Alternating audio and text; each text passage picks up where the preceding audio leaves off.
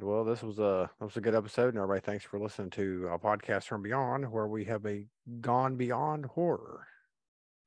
Yes, that's a good way of looking at it. Yeah. All right. So you got a couple of things you want to talk about? Well, I don't. Is there anything that you've watched recently that you wanted to discuss? Because I thought, I don't think I really haven't had time to watch a lot of stuff recently. Been doing too much work on the house and everything. oh, that's right. You've had your hands full, I guess. Yeah. Uh, there was this fuss about the Sight and Sound poll. I don't know if you've been paying attention to that. Every 10 years, Sight and Sound magazine comes out. I guess they're part of the British Film Institute. They come out with a list of top 100 films. They have a list that is uh, uh, done by critics, a poll of critics, and another list that's a poll of filmmakers. Right. And this year there was a bit of a shock because Chantal Ackerman's film Jean Deal, which has a much longer name, but it's all in French. So I'm not. I'm one of the uneducated people Yeah. that we were just talking about. But it's 3.5. I've seen it a long time ago. I've actually watched it a couple of times. It's a 3.5 hour movie, roughly three. It might be like roughly 3 hours Right. of a woman, Jean Deal, played by the uh, actress who was in Daughters of Darkness, whose name will probably occur to me in a moment. Yeah. But it's basically following this character as she goes through her daily routines, preparing meals, making meatloaf, going to the stores, dealing with various other um, things that she has as part of her daily routine. So this came out as number one. It displaced Vertigo, and there was a lot of uproar about that. And the turns out that Sight and Sound had actually employed some sort of public relations firm to see if they could somehow change the rules of the poll or change the participants Right. so that they could get films that had more of a feminist or progressive angle to them, films that weren't done by white men. And this, of course, upset a lot of white men. Yeah. Uh, she actually ended up with two films on the list. The other one is rather an unusual film as well. It's called, I think, Postcards from Home or something like that. And it's basically images of New York City around sometime in the 80s, I guess, uh, with her reading letters that she got from her mother over these images. So it's 90 minutes or 2 hours of that. Yeah. I found both of her films very hypnotic and very impressive. The problem is that both of them are sort of reactions to the way movies were typically made, especially Jean Deal. It's you wouldn't do a movie like that if other movies hadn't been done, in the previous decades a different way. Yeah.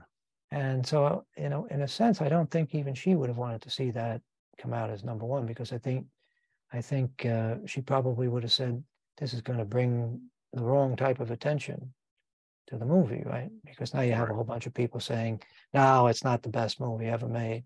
And clearly it isn't. I mean, uh, I don't think she would ever have claimed that. From a technical standpoint, certainly it's not particularly impressive. It's a well-made film, but it's nothing that Spielberg or Kubrick or Scorsese or any of those folks would have been knocked out by.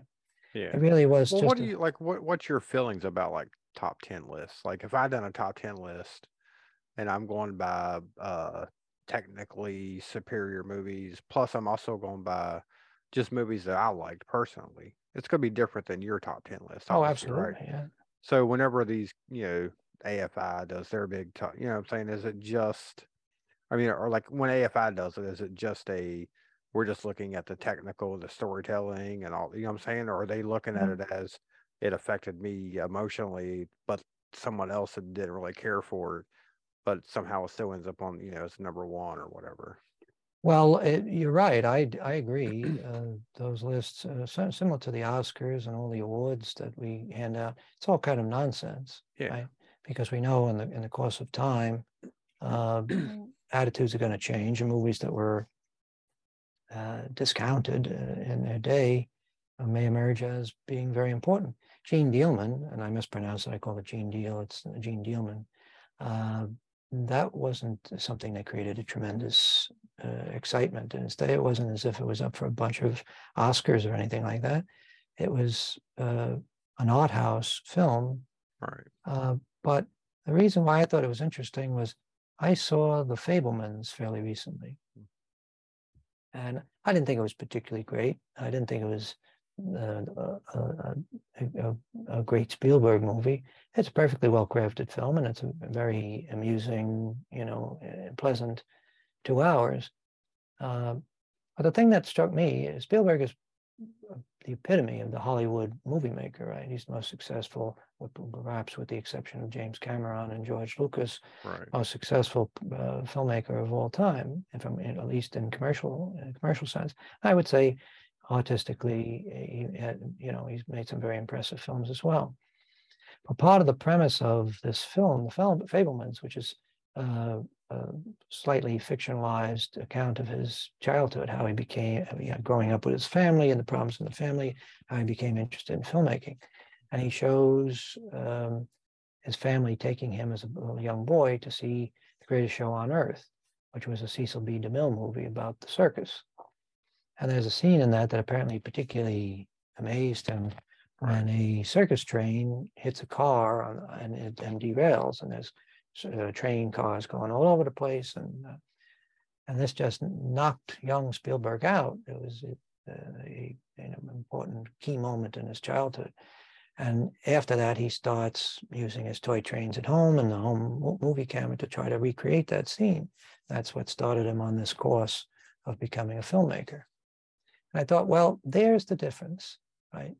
Spielberg, for all his flaws, is making something which is all about spectacle. Right. It's about something on a very large scale that is going to be exciting and fascinating to a mass audience, men and women both. Whereas Chantal Akerman was writing and directing films that were trying to make a specific point about the drudgery of a woman's life.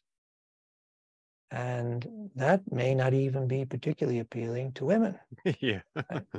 Because that's the thing that Hitchcock always said about kitchen sink movies was, the woman spends all her day washing dishes, and she goes to the movie, and what does she see? Some woman standing by a sink washing dishes. She doesn't want to see that. She wants to see something exciting and romantic and, something that'll take her out of her drudgery.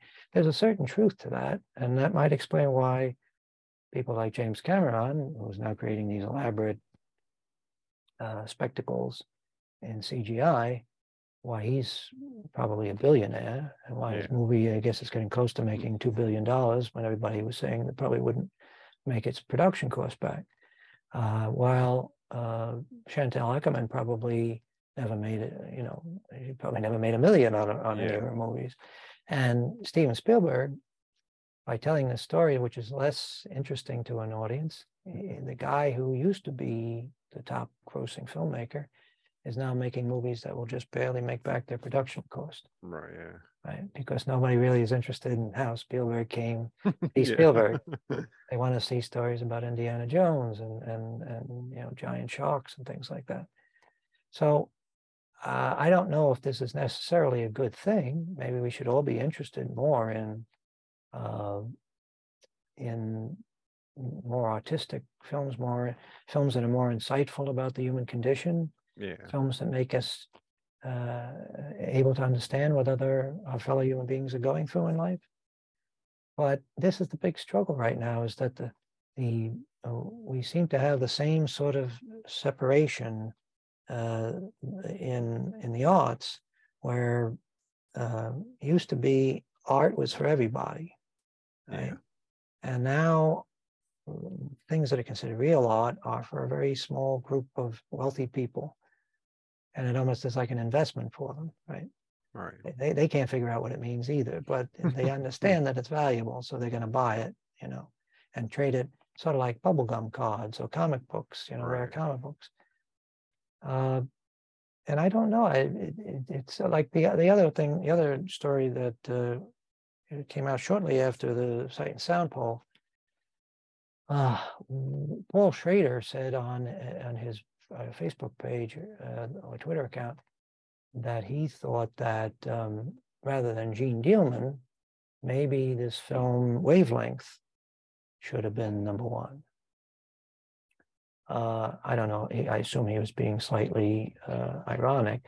Wavelength, you may have actually seen or heard of it. It's going to bring up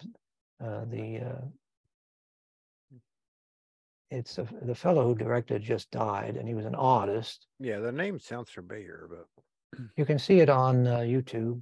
The artist's name was Michael Snow, and he was considered a very important artist. And there were a lot of news reports when he died about just what a significant artist he was, even though the mass of people probably never heard of him. right, yeah. Wavelength is basically one shot of a room. Oh yeah. And as the film goes on, the camera zooms in. Zooms in on a painting. Yeah, on a painting, Yeah. right. And I think at some point the sound starts to change. And anyway, it's a movie that most people would, the average person wouldn't even consider it a movie. That's probably true of Gene Dealman too. Even though Gene Dealman is done in a much more traditional, conventional way, most people would say, well, I got the idea after 5 seconds. Yeah. Why would I sit through the whole thing? And it's sort of similar to the things that Andy Warhol was doing in his day, Empire State, which is, there's so many hours of a shot of the Empire State Building and things like that. So there seems to be this sort of I hate to characterize it as an elitist thing, but that's the exact word I was going to say. Some folks who seem to want to establish their bona fides as an intellectual by saying, I saw this movie and I understood it and I enjoyed it and I think it's a great movie. A movie that most people wouldn't even recognize as a movie. Yeah. It's not that they would say it's a bad movie. They say it's not a movie at all. It doesn't have any of the components of a movie that they would recognize. So this is an interesting time to be around because we're undergoing another change now where there is this great difference between the bulk of stuff that people are watching, the bulk of visual entertainment that people are watching, which is on platforms like YouTube, stuff that's made by other people. Right. And that's developing its own language. And then you have these big Hollywood spectaculars, these superhero movies and science fiction movies, which are entirely generated in a computer or many computers. And then you have this fairly small indie art film scene where more personal dramas, intimate human relationships, and stuff that the average person would turn up, roll their eyes at. And those are the ones that end up on the top of these lists or end up getting all the big Oscar nominations. I mean, that's always funny when you see the Oscar nominations come out. And nowadays, it's like 10 films. I haven't seen any of them. I haven't seen or even heard of yet. Oh, or even heard of them, right. And for a lot of people living out, in the flyover states, they may not even have these movies playing in their state. They may not be available to them. Because that may be one advantage to streaming is that these movies can pretty quickly end up on streaming. So everybody does have access to them ultimately. But I don't know if that's going to mean that they're necessarily going to be more popular. I could be wrong, I mean, the funny thing is on some level, a movie like Wavelength, because it isn't like Gene Dealman, it doesn't have any feminist content. A lot of the bro type folks might actually get into Wavelength, because it doesn't have anything philosophically or politically that they would object to or they would find threatening. Gene Dealman is. And plus, if movies like Wavelength or the first movie you talked about, Gene Dealman, if it's not telling a narrative in like a linear, or like just telling any kind of story, at what point is it just art and not a movie? You know what I'm saying? Right. Well, that seems to be the question that these filmmakers were asking, these artists, filmmakers were asking, Yeah. is what is a film? Why does it have to be done a certain way? Why are we still making movies the same way we made movies in the 1940s? Yeah. And it's a valid question. When we talk about The Time Machine or any of these other films that we've spoken about on this show, there's always this question of the role of women, right? I mean, that's a constant thread. And when you get into the 60s and 70s, filmmakers start to say, well, why are we still seeing women portrayed the same way as society is changing and women's role in society is changing and people are questioning how society handles the war of the sexes as it used to be now? Why are we still seeing the same stuff in the movies? And in the movies, it was so entrenched that it wasn't even questioned most of the time. I mean, it was an unusual thing if you had a character who happened to be a woman who had any ambition other than to be married and a housewife and have children. So again, that's a reason why H.G. Wells was ahead of his time, because he was actually writing stories about women later in his life that were bucking the system in a way.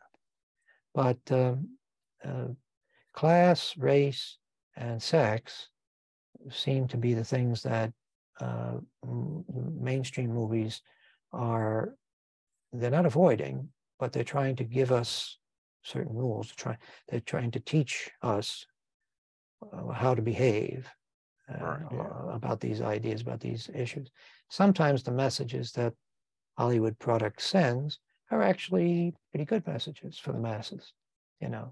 As the thrust of a lot of movies is that the idea of like the 60s mantra, make love, not war, that's not a bad message to send, right? Right. Unless you happen to live in a time when you have to make war, and then you run into that problem that that character on that episode of Star Trek, City on the Edge of Forever, another time travel story, right? Where you have what's the name? Edith Keeler, character played by Joan Collins. And to me, and that was an episode that was written by Harlan Ellison, who I expressed my dislike of him as a person, but I have to admit he was smart enough to come up with probably one of the most important characters in the history of Star Trek, because that's a character that we see over and over again throughout history of people like that who are right, they just are right at the wrong time. She came along with a message of peace at a time when everybody should have been ready to fight Hitler, right? So, yes, everything she believed was true, but she wasn't the right person for that time. Right, yeah. And I think we see some of that now as well, right? All the folks that on the left that still seem to be talking about making peace with Russia, and surely we have to negotiate, surely we have to,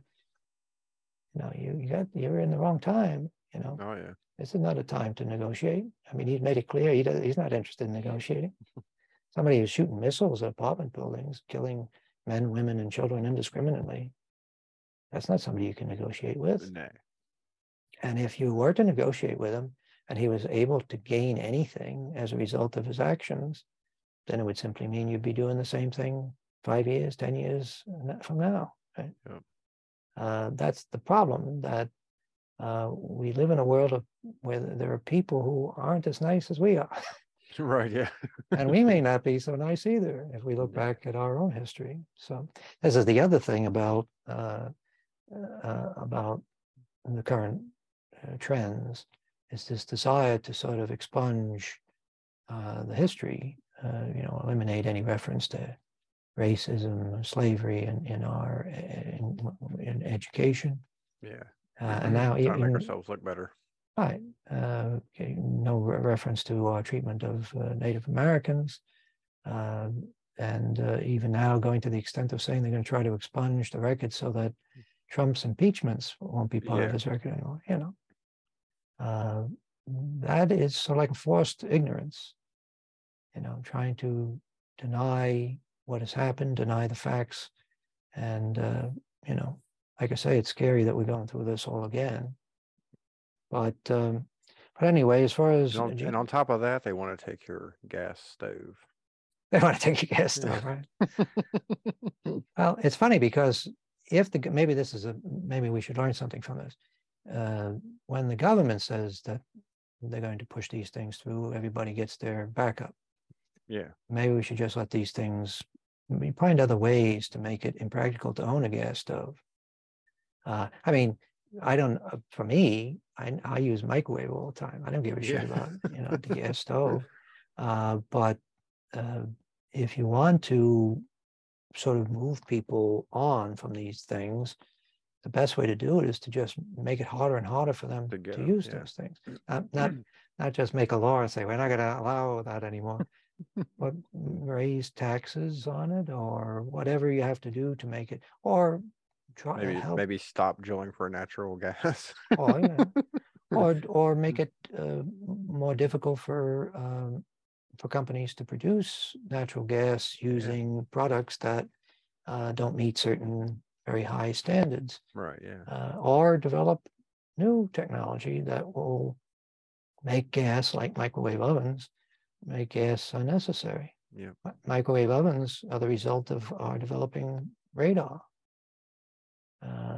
People think about microwaves, they think it's like nuclear radiation. Don't stand too close to the microwave, you become a mutant, Grow but a it's third not arm or... No, it's the same radiation that's used in radar. Right. So the government developed radar for the war effort. And after the war, just like atomic energy, they were trying to find other uses for these things. And they used to have it. What was the name for microwaves before we start calling them microwaves? There was another name that was a little closer to the truth. Anyway, what's my point? Can you help me? Well, I would get rid of the gas stove. Well, yes, get rid of the gas stove.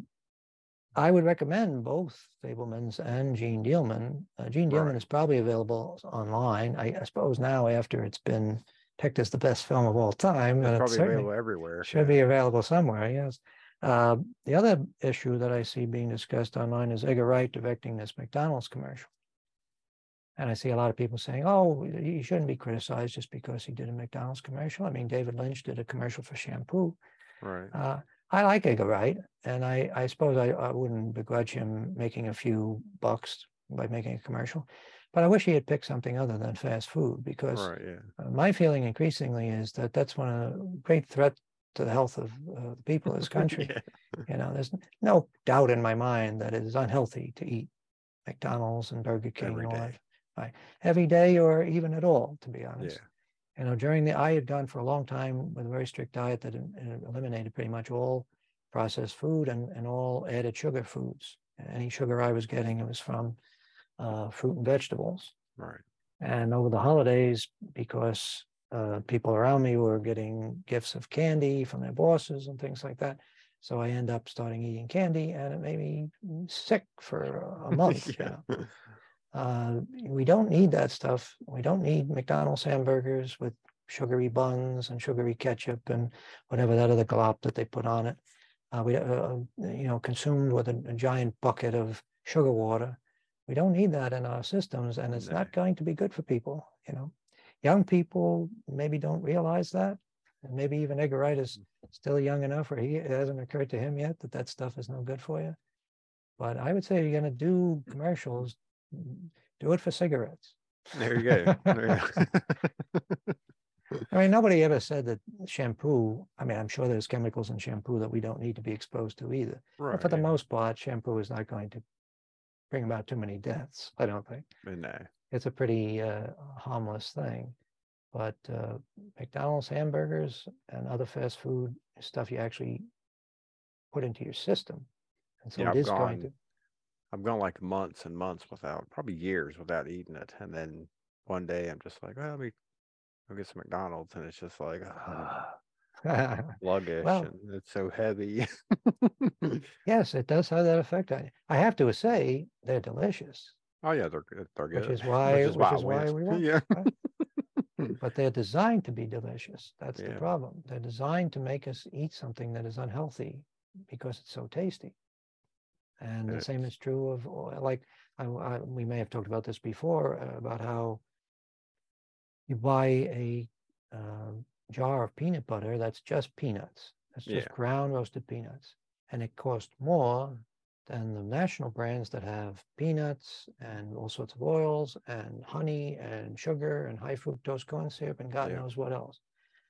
Just logically, how is it possible that something that has all those extra ingredients, each one of which must cost something, is cheaper than the much cheaper than the stuff that's just peanuts? And the answer, of course, is all that sugar means that more people are buying it, and the more you sell of it, the lower the price can go. And when you lower the price, even more people buy it, right? Because instead of that person who probably already has a gut out to tomorrow, instead of them just buying a little jar, they go into the supermarket and say, well, I like that. That was tasty. I'll buy the big jar. Let me get the 5-gallon bucket of peanut butter. Well, maybe two. Yeah. We'll never be without it. And if you have it, you'll eat it.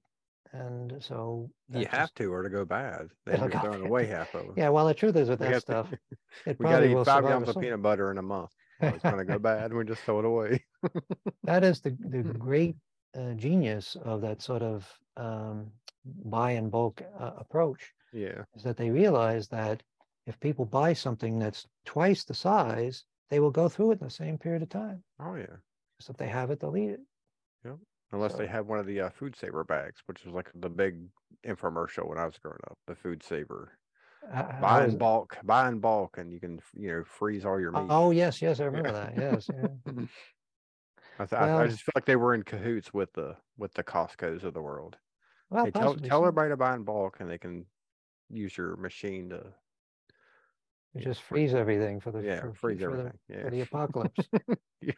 Well, anything that adds, I mean, one of the reasons why people don't buy in bulk usually is because it adds so much extra work. You have to find a place to store the stuff. Storage, And you usually, if you're buying in bulk, like things, especially things like meat or stuff like that, it has to be frozen, which means you have to defrost it, and so people like stuff that's ready to eat, and the ready to eat stuff is probably the most damaging to our health. Yeah.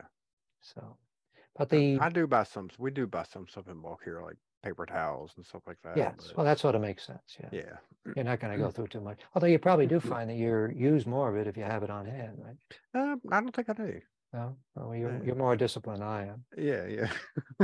I find that if you're down to like the last few sheets on a roll of toilet paper, you're going to use them very carefully. Yeah.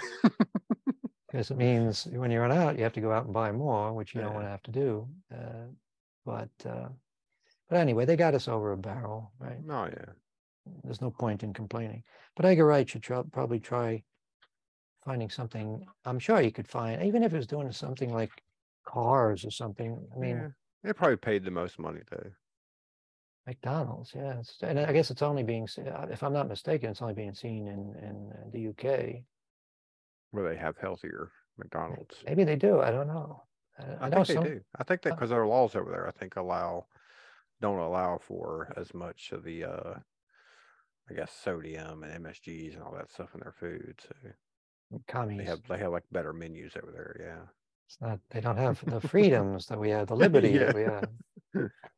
That's the master stroke, right? They frame the consumption of garbage as a question of liberty. Right. Yeah. We have the freedom. What do you mean I can't buy a gallon of soda? Right. Or taking away. That's my constitutional right to be able to drink a gallon of soda. They don't want the nanny state telling them that they can't kill themselves. Right. Yeah. Even though the nanny state picks up the tab when you end up with, heart disease or diabetes or cancer. I remember hearing that story. I think it was actually in New York that started whenever they banned the fountain sodas bigger than like 20 ounces or something. On the Bloomberg. Because 7-Eleven had like the 32-ounce super big gulp or whatever. Right. And like New York had actually banned those, and people were in an uproar about it. Yeah. Well, people seem to mistake commerce for free expression. Yeah. I mean, there are laws. There've always been laws on what you can sell, right? I mean, some people might say, well, that's a little extreme when you start regulating soda. But maybe if we had been regulating it all along, maybe we wouldn't have so many people who are obese and Diabetes. with diabetes. Yeah. So, I mean, that's not a pretty picture the way things are panning out, because the demographics are skewing in such a way. So we're going to have a lot of old sick people pretty soon. Yeah. And And no one to pay for it. and right, we don't have a national health system like they do in England. So there's a lot of folks that are just not going to seek out healthcare because it's too expensive. They're just going to die at home I guess, yeah, with their super big gulp in their hand. right. Or they'll wait until they get so sick that they end up going in on an emergency basis, in which case it costs everybody much more. Yeah. That's So, what people don't. I think that's what people don't understand about free healthcare, why we need it, and why it's so important. well, You're going to pay for it anyway, so right. Yeah, why not you're pay not for going it? to Why not escape. just put a little bit of money up front so everybody can have healthcare instead of waiting till now you got to pay for somebody's $15,000 surgery that they could have avoided. Right. And the whole, of course, the American Medical Association, going back decades, they slowly adjusted the way things are done to make it as profitable as possible for everybody in the medical profession. Yeah, Right. I see it all the time on Facebook. Huh? You see people on Facebook all the time complaining about how free healthcare for everybody's not. We don't need that. I'm not paying for this and paying for that. And then a few days later, you see them posting, "Hey, give money to my friends to go fund me because Right. they got pancreatic cancer." And I'm like, well, Right. that's the free healthcare you were just complaining about 2 days ago. So That's right. Yes. the So same thing. I mean, in a way, that sort of phenomenon is similar to the gig economy, right? Yeah. I mean, I remember when Uber and things like that started to come along, I heard some people say, "Oh, this is great. Now they're getting around all those regulations that are preventing, like in New York, where it cost $1 million to own a cab medallion. All right. So we're getting around all that." Say, no, you're really just getting around all the rules and regulations that protected workers. Right? Yeah. Because what the company really has in mind, Uber and Lyft, all these companies, is finding a way to get more without having to pay people decently or properly. Yeah, and they since these Uber drivers don't work for Uber, they're independent contractors. Right. They don't have to pay health insurance. They don't have to pay vacation time. Right. All that stuff. They don't have to give a shit about their employees at all. Yeah. And that's not a realization that they had late in the game. That's what was intended right from the Oh start. yeah. So let's get people to work for us for very little and get around all the regulations that exist about how big companies should treat their employees. Yeah, because basically they're just a communication company, a way for a customer to communicate with the driver and say, "Hey, Right. take me here." That they're hands off on everything else. But of course, that falls apart as soon as somebody sues them when there's some sort of, one of their drivers raped somebody Yeah. and the company is sued and they say, well, you should have known about that. And then they have to change their policies to make sure that there's all sorts of standards that their drivers have to come up to. And then pretty soon they're essentially employees. Employees. Yeah. They're not just somebody who's taking a few hours out of their day to pick up a couple of bucks. Yeah. And the same is true of things like Airbnb. There's a reason why folks don't want their neighbor renting out the rooms in their home. Suddenly you have a hotel next door to you. Yeah. There's a reason for that. And it has to do with the safety of the people, of course, and the inconvenience to the neighbors and all the shit that happens when people suddenly start inviting strangers to come and live in their home for a couple of days at a time. Right. All those regulations were in place to prevent all the things that we're now seeing happening. So that's the downside of the internet revolution. Right? All these things are possible because we all have the internet exists and we all have devices and we can be constantly in touch with everybody else in the world. So, but it's not necessarily a positive thing. No. So, anything else that we want to just tear apart? I don't think so. Like I said, I haven't watched anything, haven't had time. So hopefully by the next episode, I'll have more things that I've watched. You'll be situated in your new studio. Yeah, hopefully, yeah. I got it all painted, so just got to start moving stuff in.